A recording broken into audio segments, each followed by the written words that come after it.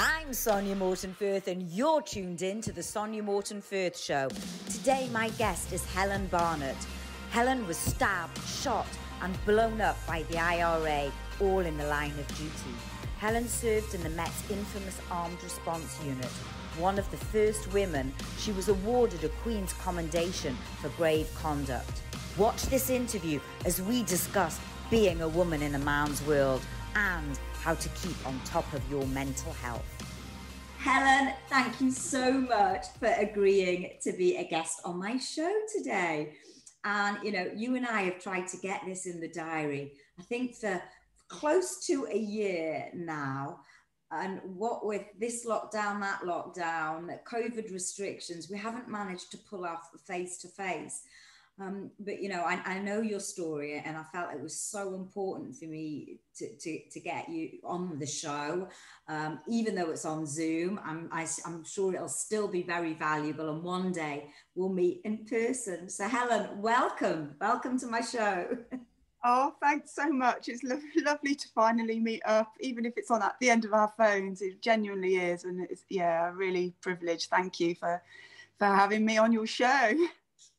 Helen, listen, I've been researching into your background, and it's quite difficult to sort of know where to start. And I think really the best place to start in this case is, I guess, from the beginning in terms of, you know, you were in the police force and you had these three incidences, and I'm going to let you talk about them more. But first of all, what is it that made you want to join the police in the first place? Oh, yeah, that's a really good question. I grew up in a little village in the Cotswolds, and, you know, the older I get, the more I appreciate how lucky I was. And a lot of people don't have the kind of upbringing that I had. It was very simple and outdoors, and I was very sporty. So, yeah, I was a bit lazy at school academically, but excelled at sports. And so I guess it was sort of either a PE teacher and I hadn't worked hard enough to do very well in my A levels, or sort of something else, sort of help. I genuinely sort of had this, you know, feeling that I wanted to help people. So yeah, chose the police as that kind of route to do it, really. That itself is a little bit controversial, isn't it? Depending on what era you're from, I guess, and your views on law enforcement, etc. Absolutely, possibly slightly naively, you know, having grown up in a little Cotswold village. That was the image that I had. So yeah, I mean, that was genuinely my motivation. Yeah, and it kind of landed me on this crazy path, and here we are now talking. So I guess if I hadn't have made that decision, I wouldn't be here talking to you, would I, Sonia? Well, no, and your life wouldn't have, I'm sure, taken the turns that it did. And then really it has been sort of remarkable. But let's go back then to that first incident. So you joined the police and you were in the Met Police. Yeah, so I left home when I was 18 and I joined the Met Cadets, which was a year, just probably the best year of my life, actually. It was adventure training and sport and community service, you know, help volunteering in different sort of settings. I had a setting in like and helping mental health patients. It was all, you know, really absolutely sort of amazing foundation for a young person. Yeah, really brilliant. And I look back really fondly on that time. Yeah, and then I went to Hendon and did the normal sort of training that you do to be a constable, and much to my surprise passed that as top student, you know, because I'd always thought I wasn't all that clever, you know, but I just sort of worked really hard. And yeah, and then was posted to a busy North London station just at the beginning of '86. So it was just after, going back quite a long time now, after it was just after the Broadwater Farm riots in Tottenham, where PC Keith Blakelock had been hacked to death. Gosh. So I was actually sort of working with people who had been with him, you know, and in hindsight, you look back all these years and think, gosh, you know, I definitely hit the ground running. And you know, so that was sort of kind of the environment that I sort of went into as a young 19-year-old, very, very young and naive, and just learnt very, very quickly, to be honest. And a hard environment. I mean, the police weren't best liked back in the day, especially around those areas. And, you know, as a young police officer, I'm sure it must have been, you know, particularly difficult. I mean, how did you, if you can remember those times, how did you feel about the situation? Did you ever feel afraid going out on the streets? I don't think I did, because I was probably, as we all are, a bit young and naive, and sort of felt invincible, really. So, and I worked with a lot of really good people. It was an amazing time, to be honest, as a woman, because things were really changing. We were, you know, I look back and we were quite sort of groundbreaking, really, the roles that we were doing as women, you know. We were still issued with like half-size truncheons and handbags, and actually only, yeah, honestly. But so the equipment hadn't caught up with the role that we were doing. So what our role to do with that?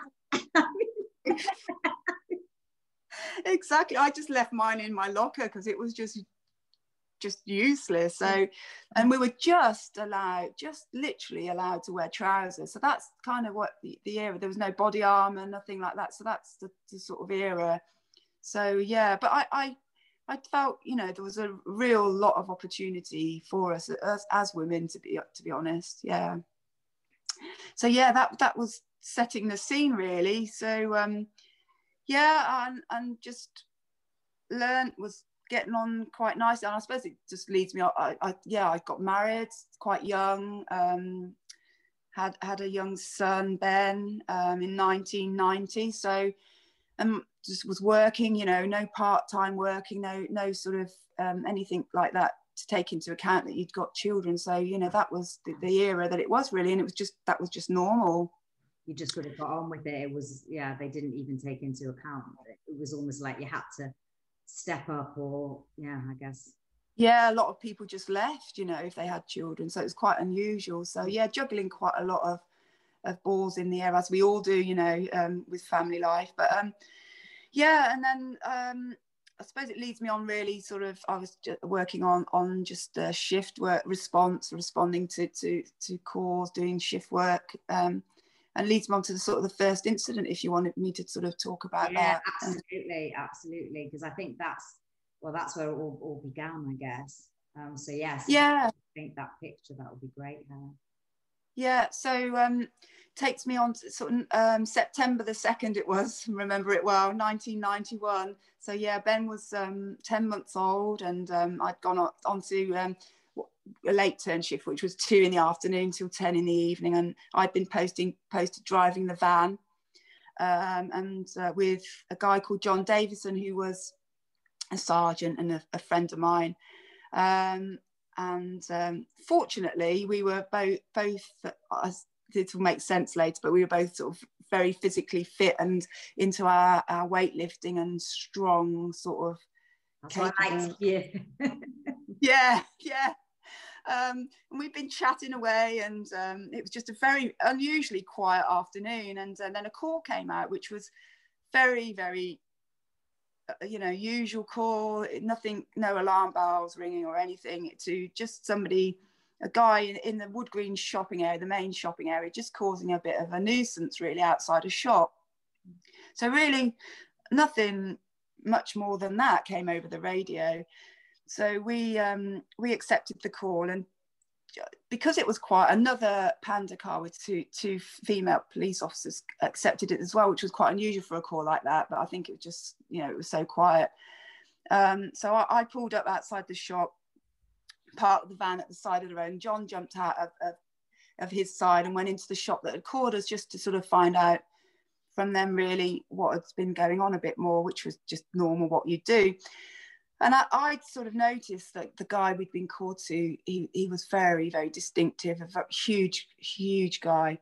And his description of his clothes, he'd crossed the road. So I jumped out of the van door and nipped through the traffic over to the path where he was stood. And he'd got his back to me. And at no point in that, sorry to interrupt, Helen, at no point getting out, seeing the guy, clearly a big guy. And I'm probably asking this as a woman. Maybe you haven't been asked this, I don't know. But I think if you saw this big guy, and likewise, no one knows how they feel, your reaction was to actually run towards him. Was there any moment you feared your own life, or you feared what could happen? Or was your instinct just to obviously to go, which was part of your job? Yeah, not at all. I mean, you know, I was 5'10". I was really fit and strong and young, and just, you know, just very, you know, without blowing my own trumpet, you know, I felt I was a capable police officer, really. Would get involved in anything, and there was nothing about it to indicate what he was about to do next. So, and I always really, I think it was just my upbringing, always just tried to speak to everybody really nicely and generally, you could diffuse people by just treating them like another human being, you know, and that was how I genuinely tried to deal with everybody I came across. So he got his back to me, and I think I said something along the lines of, hello, you know, what's been going on, you know, that would have been how I would have spoken to him. But you weren't aware he was carrying anything at this not at all. So I couldn't see his hands. So he was armed with a Swiss Army knife, which isn't a particularly big knife, but he'd got it sort of, if I show you, he got it like this. Yeah. So so he was holding the knife like that. I couldn't see the knife, and literally what I'm about to say sort of evolved in seconds. He swung round and he stabbed me in the stomach with all his might, you know, this mighty punch that's sent me flying back, hard to judge, but probably about 12 foot, and I was on the pavement. And just instinctively I got up, and I was just really angry. I remember sort of scrabbling up off the floor and thinking, God, that really hurt, thinking he punched me. But this is just literally like faster than I can speak, Sonia. And so got up, was trying to sort of call on my radio, could see that my friend was being stabbed. She approached him, she was being stabbed. So I was like, just sort of lunged forward just instinctively just to stop him and try and arrest him, you know. Again, reiterating, we were completely unarmed, no body armor, just, you know, our white shirt sleeves. And yeah, in the blink of an eye, he'd sent me flying backwards again onto the path, and I'd been stabbed twice more. And just the speed of it, I really can't sort of reiterate how fast this all happened. And so I was on the floor. So he was stabbing Jenny, my other friend Zara, across the road. She was just delayed by seconds by a car. So in that time, we'd been stabbed 8 times. Oh, wow. And was there any passers-by? Was there any people that were trying to help or do anything at this point?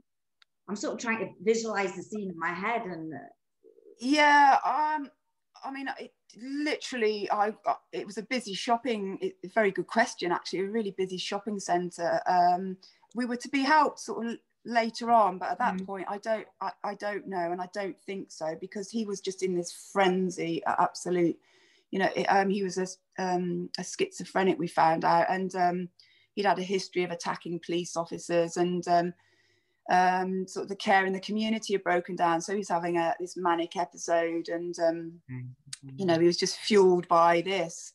And Zara crossed the road, and she got stabbed, and all this time I was on the floor, and I remember just my white shirt literally turning red, and it was just that, I think that's the first time in my life that I'd felt fear like it, and sort of this feeling just confused and panic stricken, you know, what was going, I couldn't understand why there was blood, you know, why had he punched me that hard that I was bleeding. It was just, so it was just, I think I must have closed down because my memory of it is quite limited of what was going on around me. I know Zara had been stabbed at this point. She was calling for help over the radio, and John, who'd gone into the shop, he'd obviously heard what was going on over the radio, and he came over.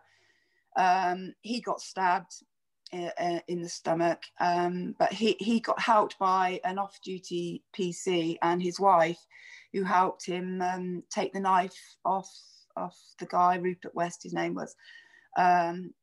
He was, I think, from what I've been told since, that he was kind of calming down at this point, and yeah, so John managed to disarm him. So yeah, within about 90 seconds, we'd been stabbed 10 times between the four of us. Wow. Oh my God. Yeah.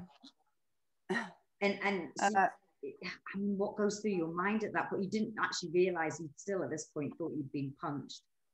You didn't realize, I guess. Yeah, so it was, I was lying on the floor, and one of those, the lady who'd been shopping actually was giving me first aid, and some other people, and I remember hearing her say, oh, and she's been stabbed in the stomach as well, and somebody was really bearing down on my stomach, and I think that was the first realization that, you know, I'd been stabbed.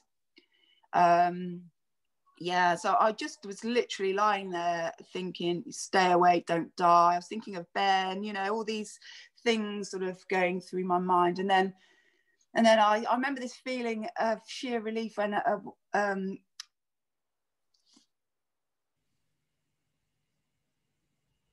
started arriving. Oh, Helen. Yeah, incredibly reassuring. Sorry, you just broke up. Could you repeat that? What did you say?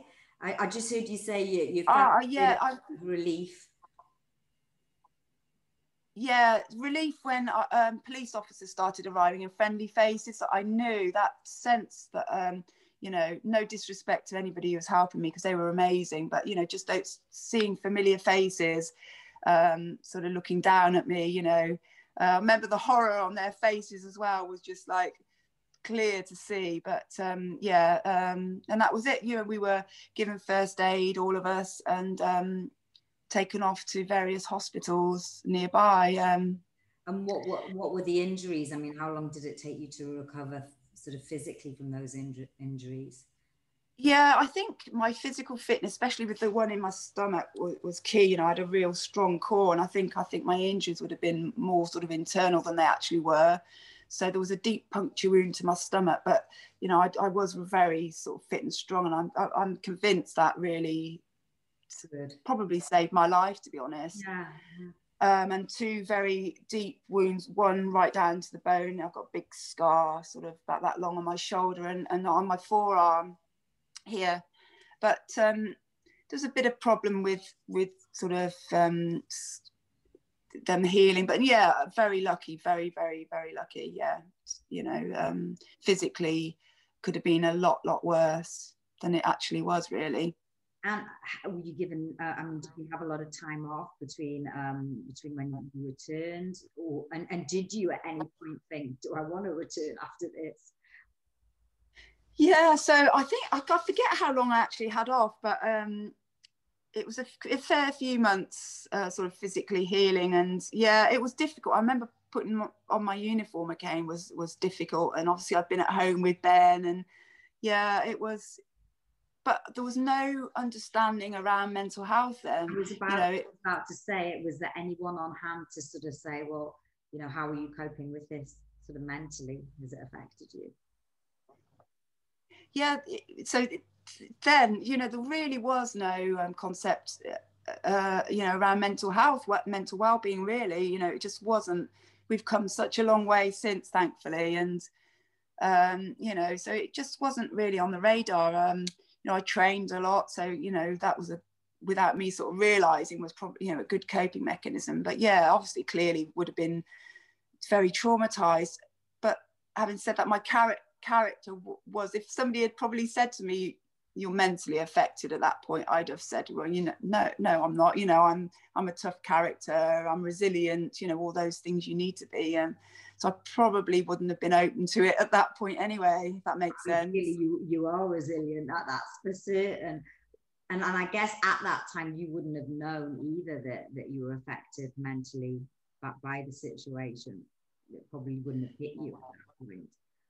Yeah, exactly. So yeah, it was just a matter of recovering physically and getting back to work. You know, and once I got over that hurdle of being frightened of, you know, putting my uniform on and that, and I just did, you know, get back into it. And I don't think it affected me too much, you know, in the way I worked and everything. But it's hard, isn't it, to judge, you know. It is. You know. But what I was so surprised when I listened to your stories, it didn't just end there. I mean, that's already horrific. Being stabbed 3 times. Take us to incident 2, and how long ago was incident 2 after this had happened? Yeah, so first incident was 1991, and then 1993, Christmas 1993 was the second incident. So I'd been studying for my sergeant's exam, and I was just in an office with my radio on, and I could hear a call come over the radio that there was a recognised coded bomb threat by the IRA, again to Wood Green shopping area, exactly the same place where I'd been stabbed. Yeah. So had you been back there since the start? Oh yeah, lots. Yeah, I mean that's where I was working. So yes, yeah, that, yeah. So all we knew was there was going to be some bombs going off in Wood Green shopping centre, which was, you know, vast, and it was Christmas time. Everybody was shopping, so we. And I guess for a lot of people that may be watching this, I mean, I remember the IRA time. I think we're quite similar ages, Helen, but there might be a lot of people that don't really remember. I mean, it was a genuine threat living in London in those days, and it was something. I mean, I remember I wasn't living in London, but I remember my father was, and I remember watching the news, being terrified that something might have happened to him when we heard about the IRA. It was a common occurrence, wasn't it, sort of thing, wasn't it, back then? Yeah, absolutely was at that point, wasn't it? Yeah, it was a campaign, wasn't it, that was you know, that was real, and you know, a lot of people's lives were affected, weren't they? And yeah, so yeah, I mean, you genuinely knew something was going to happen, but where, we, you know, just didn't know. So yeah, all we could do really was go down there and try and get people to come out of the shops, you know, doing their Christmas shopping. So just really without any, because we couldn't really plan anything. It was just thinking, you know, on our feet, just to get everybody out. And that's what I was doing, along with loads of colleagues of mine. We were just literally running from shop to shop, telling people there was going to be a bomb, to get out. Doing that as quick as we could, and so I was in the process of doing that, and one of them went off. Sort of hard to know how far away, but it was planted in a, weren't massive, but enough to smash the shop windows, you know, that kind of damage. Some people were hit by flying glass. I was blown off my feet, and just remember getting up off the floor, sort of thinking, God, am I all right? What the hell's gone on? Feeling terrified again, that same feeling at the stabbing, really, of and not knowing where the next bomb was going to be. It was just this feeling of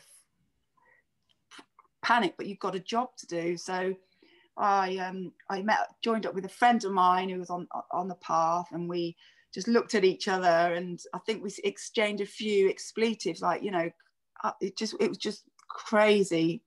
There was smoke and alarms going off and people running and screaming, and we just tried to carry on, you know, getting people out of the shops. And we moved away from another bin. We'd literally moved away a few feet, and it went off again.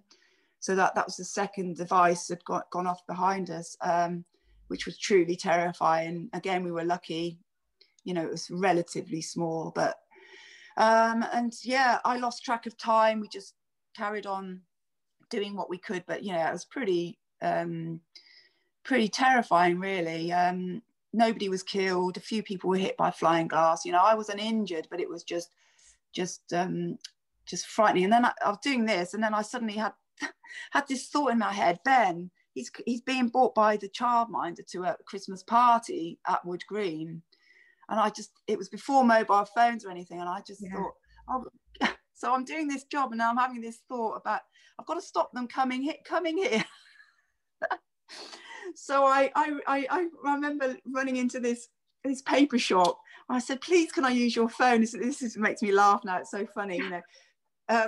I rang home and said, you know, just Michelle, just don't bring him to Wood Green, to stay at home. I'll explain later. So it was just like, wow. Yeah, this going on in my head. Yeah, and then maternal instinct, because you know, that's your first instinct, to protect your son, your baby. Yeah. So and then sometime later, I lost track of time. We were taken back to Wood Green, and we all got together in an office and just had a sort of a bit of a quick meeting just to check everybody was, you know, what they'd done, what part they'd taken, how they felt. And yeah, we just went home and life carried on, and I carried on studying my sergeant's exam, sort of threw myself into that, and it was just, you know, just another one of those things that had happened, you know. So at no point, and this was because this involved a few members of the police force, presumably, and at no point did you get any sort of counselling or somebody chatting about what had happened, or? Yeah, it was genuinely nobody's fault. It was just the times, you know, it was that was it. There just wasn't that sort of understanding of how the mind is affected by these awful things, really. And again, just to ask you the same question I asked you before, did this not put you off going back? No, it didn't. You know, I was studying, but you know, it definitely was starting.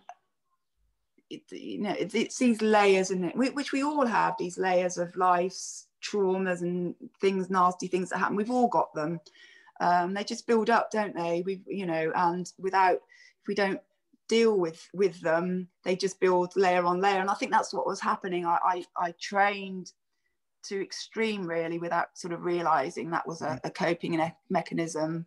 Were you seeing any other signs or anything, or that were coming through in other parts? I mean, my marriage just went down the pan, so I'd got that to deal with. I was bulimic at one point. I look back and kind of probably that was a sort of form of control, wasn't it, over, you know. Was that after your marriage breakup, or the same sort of at this same point? So, you know, it was just going pear-shaped, for want of a better phrase, you know, at home. Do you think, because look, I mean, you know, we're talking, there's one thing we're talking about physical incidents as part of your job, and then you've got a marriage breakdown, which is hugely traumatic in terms of a sort of a relationship and an emotional part of you.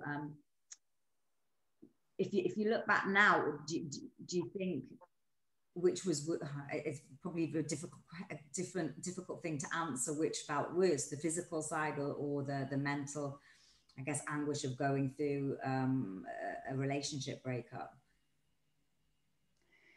Yeah, I think really at that period of time, and for much of my life, really, I just kind of just stuffed it all down. You know, it was clearly all very difficult, but just just somehow just kind of tried to detach myself from it, which isn't a good thing.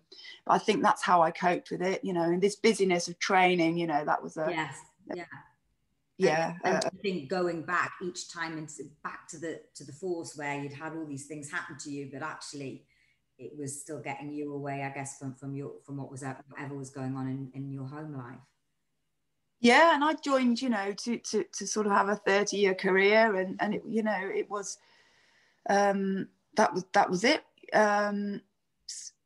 So I just literally sort of knuckled down and carried on, and I suppose that kind of takes us on to the third sort of significant sort of incident. So the following year, I decided to join the the armed response vehicles, so the firearms department, which was really, really unusual. They'd only just opened it up to women, so there'd been 2 women had joined shortly before me. So it was a real male environment.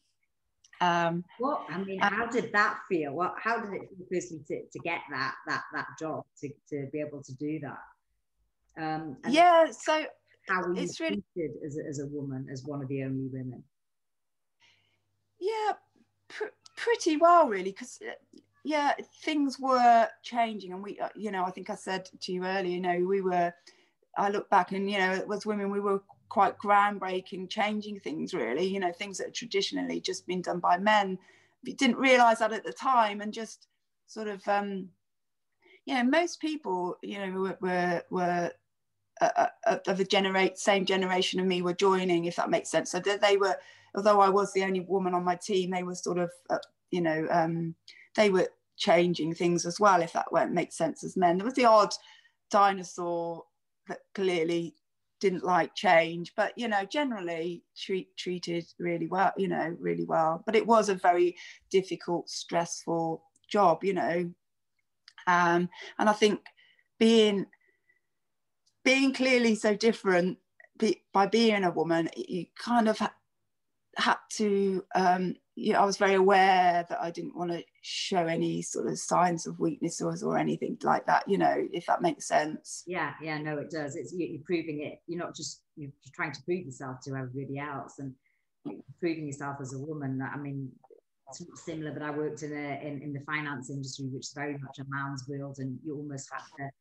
shut down the female parts of you and just take on a different persona going to work. And yeah, you get it, Sonia. That's it. Yeah, exactly. That's really what a good way of putting it. Yeah, so I was juggling Ben at home with childcare. That was difficult on its own, and then I'd taken on this even more difficult role, and I laugh really at myself, sort of continually making sort of my life more difficult, really. Oh my God. And tell me a little bit about this armed patrol. So this is what the main armed unit now in the country. Yeah, so it was literally in its infancy. It had just been started, and back then we wore exactly the same uniform.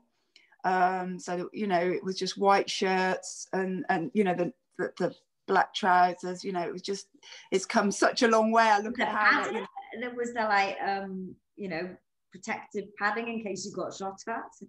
So we had body armor that was kept in the car. So that's so yeah. Wow. So it's changed beyond belief what they look like now, and yeah. So we were, it was a time of change, yeah. And you go back and you think, well, why did you have to fit? I guess, was it so you didn't scare the general public, or was it so you weren't found out by the criminals that were going to do something? No, I think it was more, the thinking was, because I think there was an argument that actually we should have some kind of different uniform. I think the thinking was back then that they didn't want us to look any different. They didn't want us to stand out, that we were any different. Probably for the reasons that you say, that didn't want the general public to think, oh gosh, those officers are armed. But I mean, we've come such a long way now, haven't we, since then. So, I live in London, you're used to it, I guess. Yeah, not much in the US, but yeah. So that was the thinking back then. So yeah, that was 1994, and so yeah, Boxing Day 1994. We got a call just as we were going off duty, actually, and we'd gone back to the base to clock off and go home, and this call came out to help the local unarmed officers in North London again at Enfield. So we made our way, and I was more than ready to go home. I was tired. I think we all were tired.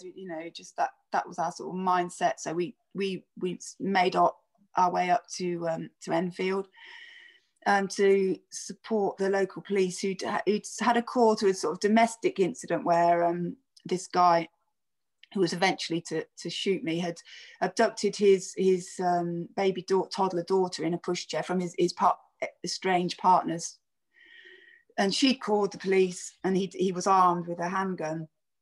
So basically we'd been called.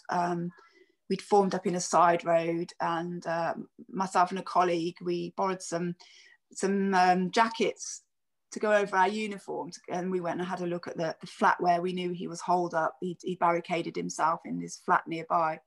So Nick and I went and had a look at the flat, the door, the layout of the stairwell. So we made a few little sketch plans, and just so and he was more experienced than I, the plan was that we'd go around there and hopefully manage to sort the situation out. So we made our way back to the road, probably about just under a quarter of a mile away from the flat. And we were just, I remember being stood at the back of one of the firearms cars that we'd arrived in, and just thinking about, I'd rather be at home now. Sort of these thoughts were going through my mind. Better get my body armor on. Just sort of mundane, sort of low-key things. We were just sort of getting ready to go round to the flat where we knew he was. And then again, this all happened in the flash, blink of an eye, faster than I can sort of explain to you. I heard one of my colleagues say that it's him, and I looked up, and everybody just started reacting, and it just this chaos. And he'd followed us, and he was in the entrance to the roadway where our cars were parked up. So he'd appeared in the roadway with his toddler in the pushchair. So hadn't got my body armor on, and we just literally instinctively reacted. And I remember seeing a gun, running towards him. We were all kind of reacting, feeling this surge of terror again, thinking I just want to just run in the opposite direction. That's sort of your human reaction, but you don't, of course. But yeah, filled with terror and adrenaline, and and the gun came out of his coat. It put it into his mouth, and again, this is just so quick that I can't explain. You just literally don't have time to think. You just react. And I was going for my sidearm, my Glock in my holster, and my handy, I hadn't even touched it. And as I was running forward, there was this, he outstretched his arm, so it went from his mouth to outstretched, and he shot me. Oh my God. Yeah, and it was just surreal, really. It was just everything stopped, and I remember sort of hearing a bang and a puff of smoke, and sort of everything closed down. But I knew I'd been shot. There was no pain, but it was just like being hit by sort of a truck, really. A huge impact, and I fell onto the road, and my memory is a bit sketchy because I think, again, you just must go into shock, mustn't you, and just like close down. But he was shot, I think, about 8 times, and my colleagues all returned fire. So it's all going on around me. I've only recently been told I was dragged behind one of the police cars, but I have no memory of that. But I've just literally within the last couple of weeks told that somebody pulled me to safety round behind one of the cars, but I actually can't remember that. I just remember finding myself behind one of the cars, the bullet had gone through the front of my knee, round the side, and come out the back. I mean, you said just before that you didn't you realised you'd been shot, but it didn't hurt, or you weren't in pain. I think you said you weren't in pain. Now, I've never been shot, touch wood, quickly.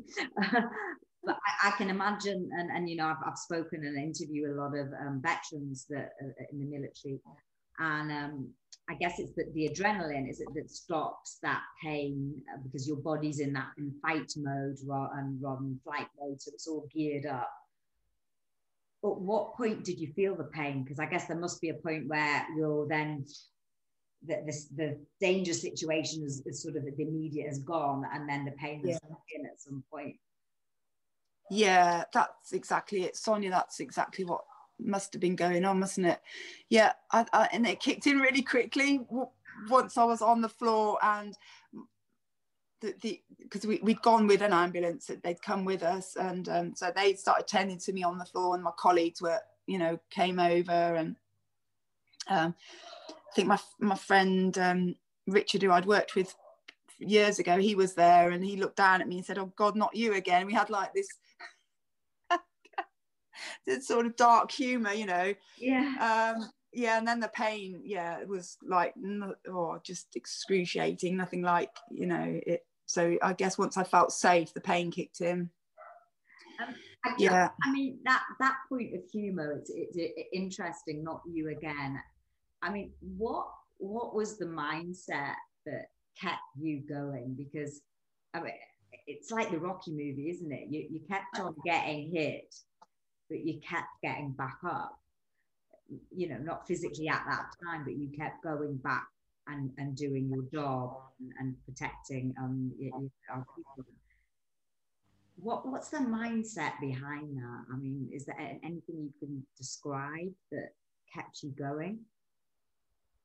I don't know. I think possibly it came from, you know, that the childhood that I spoke about earlier. You know, we were sort of outdoorsy type people. You know, if we fell out of a tree or whatever it was, you know, you hurt yourself, your mum took you off to A&E, and you know, that just kind of resilience that was sort of somewhere inside me. I don't really know.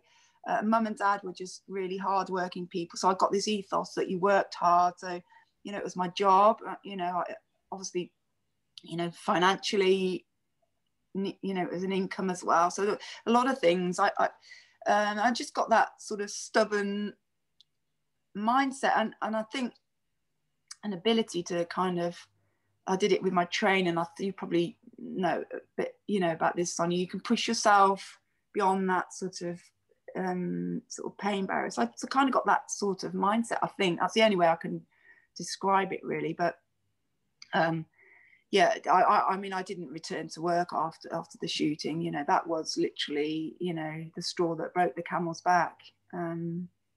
I'm not surprised. And how did you recover from that? Both, I guess, physically and mentally. I mean, you said the bullet, just to talk on the physical aspect, you said the bullet went round your knee, and I know you've gone on and done other challenges since, which we'll get on to, but physically, did it take you a long time to sort of recover? Yeah, so again, physically, I was so lucky. I mean, I was told by a specialist it was like millimeters away from would have shattered my knee. So I'm eternally thankful, really am. It got a bit infected because it had got, at the local hospital, they stitched it up. Both the exit and entry was stitched up. So it was a bit of a mistake. So it got all infected, and I had to have it treated at the Woolwich Military Hospital at the time. That went and had treatment there. But once that was sorted out, you know, it grumbles a bit, but nothing that's ever stopped me. You know, I am genuinely so thankful that, you know, my life could have been very different physically, couldn't it? So, do you ever look back and think, 3 times, is there a reason why I'm still here? Do you ever sort of think, I mean, you could have gone on any of those occasions. I mean, not many people have been shot, stabbed and blown up and are still here. Yeah, and I think that has been my mindset. I mean, obviously, you know, we all have really dark, low times, don't we? But I think I just generally felt lucky and fortunate, and I think, you know, that mindset has really helped me. Sometimes, this will sound really bizarre, in the early days I wished I'd been, and I really don't wish this now, but in the early days I wish there was something more to show physically. Does that make sense? Because obviously then I was really traumatized by this third major event, and that was quite hard for me, you know, this resilient character. And sometimes I wish there'd been more to show why I was, you know, obviously mentally injured, but physically, you know, this big, tough, muscly, strong woman, you know, that does that make sense? It does make sense. I mean, it completely makes sense, but you've been through so much, and okay, you've still got your limbs, and you're you know, able to walk, etc. but you'd still taken a hell of a beating, and not many people would keep getting back up. And sometimes it's, I don't know, and I can't imagine this, but sometimes it's not always the physical side, it's what it's doing to us mentally each time. I think now more than ever, you know, and I don't think we're seeing the full effects of what's going on now with lockdown number 3. And I do think it will affect a lot of people's mental health, being sort of stuck at home and not being able to get out, and all the other horrible implications that this pandemic is having on us. But I think the mental scars, I think, far outweigh the physical scars in a lot of ways. Yeah. And, you know, I was very lucky in a way. I've got some amazing, my Federation rep, Colin, he's now, one of my best friends, was just magnificent. And his understanding of mental health and well-being was way beyond the time. And he was like really my voice and fought my corner. And I'm forever thankful for him.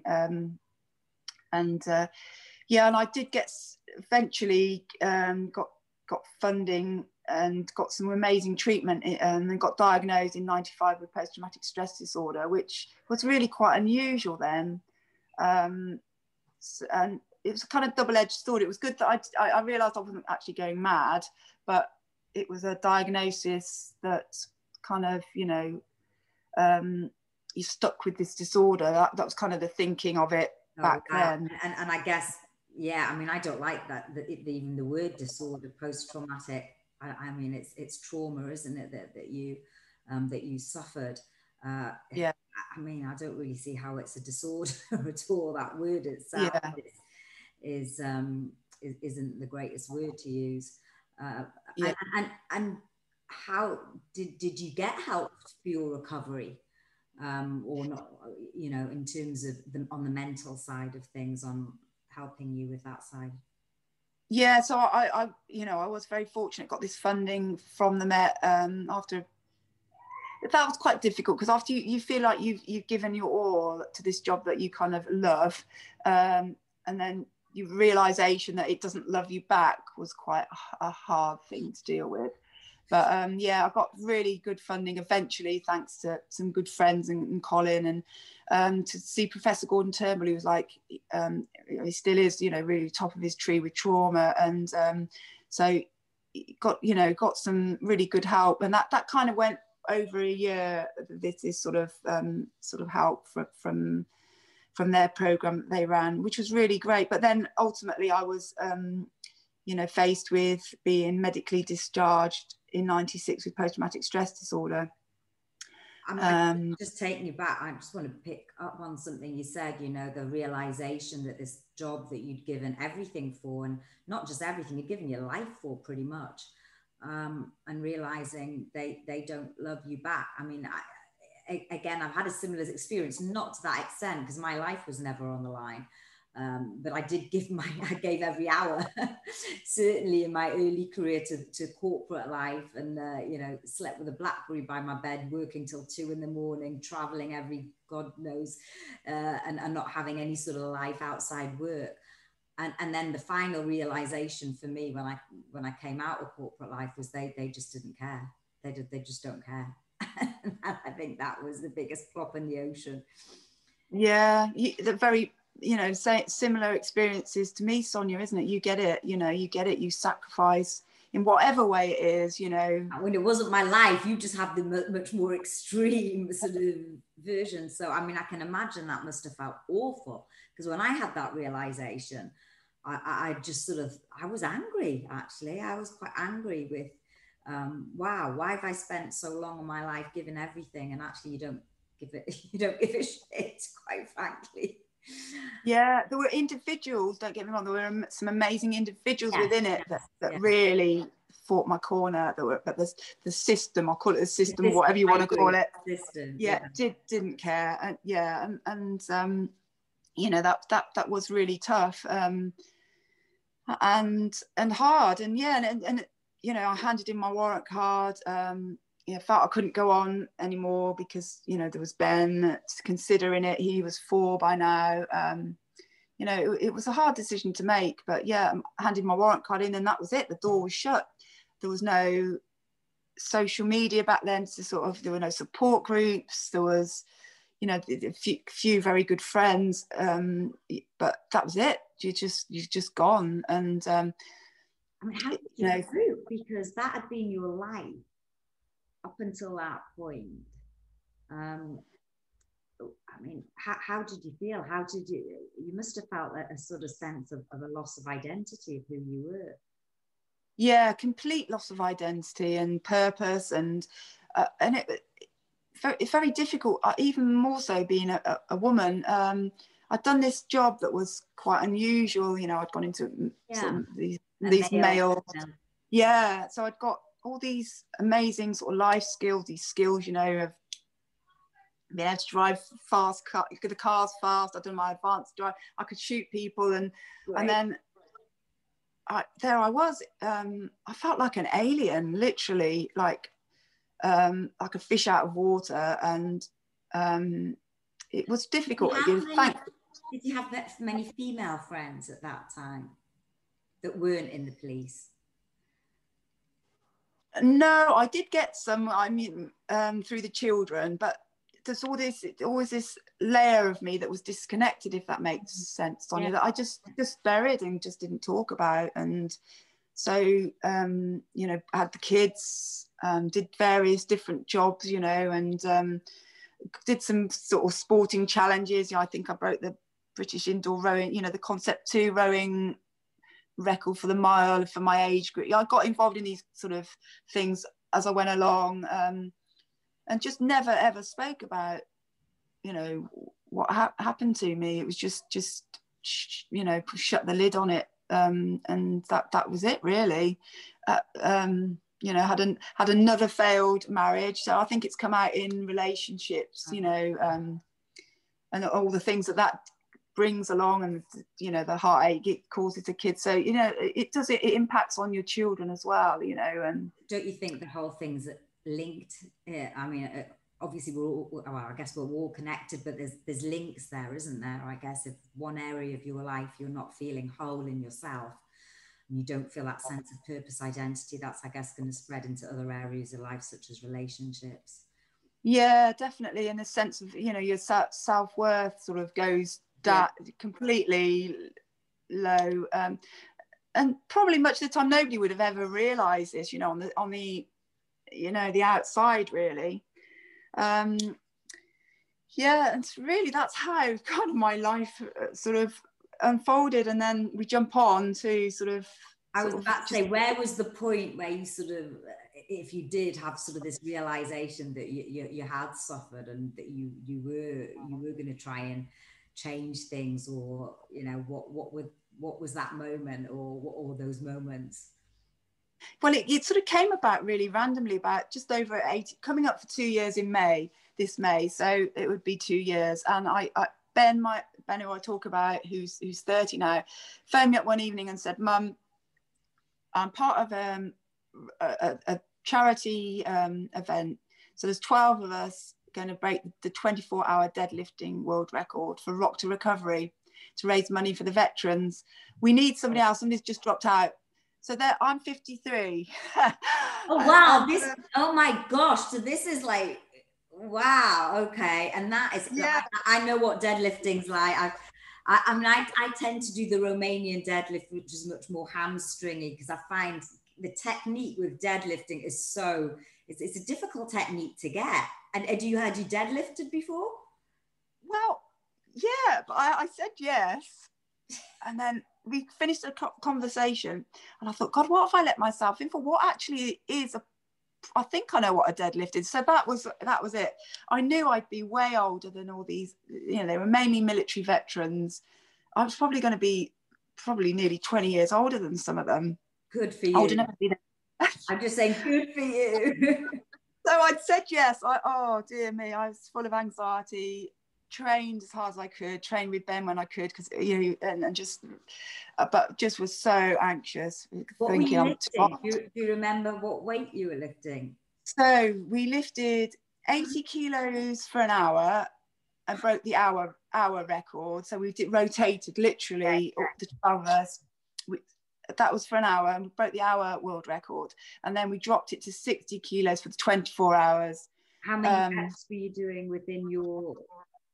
So you probably did about 10, and then the next person jumped on. You just kind of did it like that. And so it was kind of a turning point. Did that, pushed myself beyond the darkest place ever, and I think I was ill for about a week after, and you can imagine, Sonia.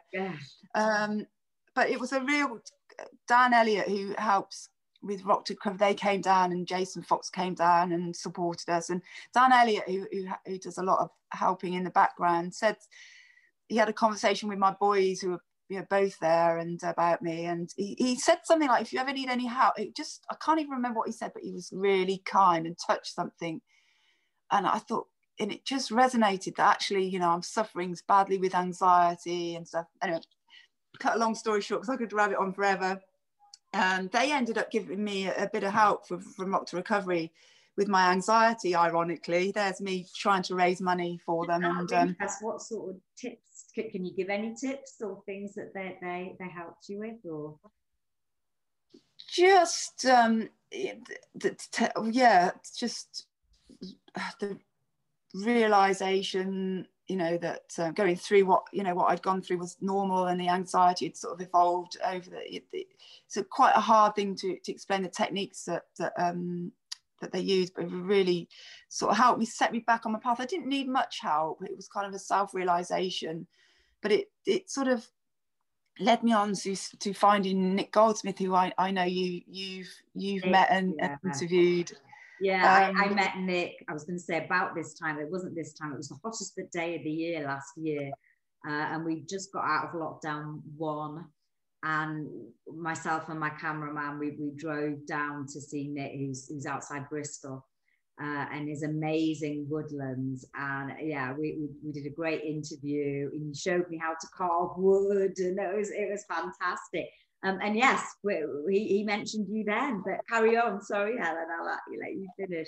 But, so exactly what I'm talking about, the magic of him and the place and his wife Louise. And so I started following them because they were linked in with Rock to Recovery, and following on Instagram. And they were then advertised to the Wooden Warrior for veterans and emergency services people to go down there for a weekend. And I thought, I can't, I'm not bad enough. It's just too long ago. All these sort of, this chatter in my head. Very humbling. Or is it to do with self-worth as well? Self-worth as well. And also, I'd lived with it for so long, it's kind of become just my normal kind of story that, yourself, all those things. Anyway, I did pluck up courage, emailed them, and to cut a long story short, went on their Woodland Warrior program with some injured veterans, and did exactly what you say, Sonia. We wood carved, we made fire, we just all these simple things in nature, and just the magic of the man. He just said, Helen, you've got a story that you need to tell. It's so current, just these odd bits that he threw in there that, and we did some interviews and for BBC, and I remember thinking, God, I hope I can remember my story. I've never spoken about it. It was really odd, it was just such a long time that I'd buried it, to even think, can I remember my own story was sent me, full of anxiety. And anyway, obviously since then you've talked about it and in various different interviews and podcasts. How does it feel talking about it now? Yeah, so that was thanks to Nick, and he put me in touch with different people, and and it now I am fine, but I was very, very nervous in the beginning because just literally I hadn't spoken about it. And so it's been, I started doing public speaking. Obviously that's dried up because of the situation that we're in now, and then this amazing other charity sort of spotted me through the interview that I'd done with Nick on the BBC, the Pilgrims Bandits charity, but the Curtis Palmer programme, which is sort of extension of Pilgrims Bandits, but for the emergency services police, and they got in touch with me, And so I was going to Norway on an expedition with them last summer, but that got cancelled. But we ended up just fitting in an expedition to Snowdon in between sort of lockdowns. So we went to Wales and did mountain climbing and different things. And so I'm involved with, you know, helping them now, which is, right, you know, has also come from this, you know, the work that they're doing, and hopefully, you know, helping other people through sort of my experiences. And, you know, they're doing amazing work. And also I've also got into this sort of holotropic breath work with a guy called Sam Murray, who's a veteran, and Miranda Bailey. They developed a technique of a sort of a version of like what Wim Hof has done, but they've adapted it because I found it very traumatic breathing like that. So they've adapted it, working with sort of my experiences. They've adapted their techniques, and I've been doing that in the cold water after, and it's just mind-blowingly incredible. So I've been on a 10-day breathing program through the Curtis Palmer program with them, and it's been life-changing, but it's been quite a difficult thing for me to get it, you know. Initially it did make me quite anxious, but it's, you know, really shifting a lot of trauma, and it's just so powerful. It's amazing. Wow. That sounds, yes. And what really, I might ask you for the links, and we can put it in the show notes below. Yeah, really passionate about getting it out there. How, you know, I think if it can help me, who's been sort of, you know, this sort of trauma sort of almost stuck physically here for all that time. You know, I really have had to work at it, you know, so it's not something that's instantly, you know, but it's such an amazing tool that people could use in, you know, in their daily lives. Yeah, really passionate about what the work that they're doing. Really want it to get it out there that, you know, how much it could help people. And I literally feel the layers, and we do a meditation after the breathing, and you just go to this place of peace that's just, and then you get in the cold water, and the endorphins, serotonin, dopamine, all the things we get from that training, you know, that really, yes you get from, you know, the breathing of cold water and the meditation. It's such a powerful thing. And yeah, really passionate that just want to help other people so that they don't suffer, really, and they can help themselves. Amazing. Well, we'll definitely put those on the show notes. So what's next? Have you thought about what's next for you? Or yeah, I obviously we're all in these strange times, aren't we? And we're doing what we can on Zoom, and you know, all the things that we can do. It just really going back to why I joined the police, to help people. I just feel like if I can, you know, get what Nick's doing, the good work he's doing, carry on. I'm patron of Woodland Warrior program now, so if I can, by telling my story, my experiences, link in other people to be helped by him, and, you know, carry on working with Nick and Curtis Palmer program, the work that they're doing, you know, just the power of the outdoors, nature, exercise, breathing, that your diet, you know, just I think that's my passion, really, just to carry on, because when I went, literally there was nothing, and that sense of, you know, isolation was immense. You know, I didn't probably realize it at the time. So just connecting people to these amazing things that are out there that can genuinely help them. And if it can help me after 30 years of being sort of stuck in it, you know, with this trauma, it can help. I think it can help anybody, can't it, Sonia? It really can. Absolutely. So I'm going to put, because, you know, my mission, obviously shining a light on your mission and get that advice and that help out to other people. So I'll get the links after this, Helen, from you, and we'll put those in the show notes, and we'll put that out as part of the interview. Because I think now more than ever, and it's really funny, because I'm looking out my window here. I've got an absolutely beautiful view of the outdoors, of the river. And I think that would be one thing I'd say. You know, everyone's stuck, isolated, and, you know, we're all going through our own mental suffering, either mental or physical suffering because of the situation we're in.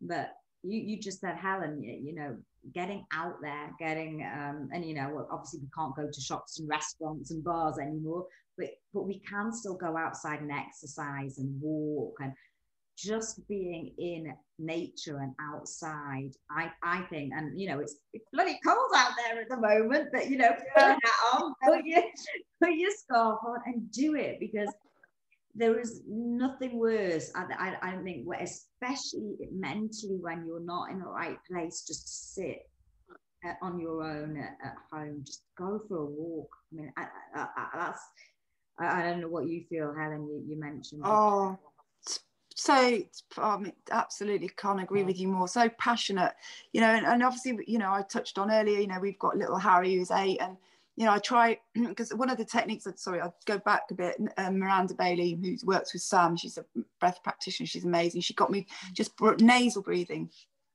So all my life, you know, I've had this stuck anxiety, trauma, breathing sort of from the top. She got me nasal breathing. So honestly, it's virtually eradicated my anxiety just by breathing through my nose. And they say a lot of people breathe up here in their chest, and that's where all the you know, that's not the good place to breathe from. Yeah, shallow breathing, isn't it, that causes the anxiety. Absolutely. Stuck in that fight or flight, really. Yeah. It gets you into that rest and digest, the parasympathetic nervous system. So, you know, you think how many people now, you know, even like little Harry, the environment, you know, the schools are closed, the fear that's out there, and we're all frightened and anxious, aren't we? And it, you know, I'd explain to him at 8, you know, breathe through your nose and tell your friends, tell your teacher, you know. I know it sounds ridiculously simple, but honestly, Sonia, it's transformed how I feel, and it's enabled me to do this more holotropic, more, you know, sort of deep breathing through that we do. But yes, such a simple, powerful thing that people can do.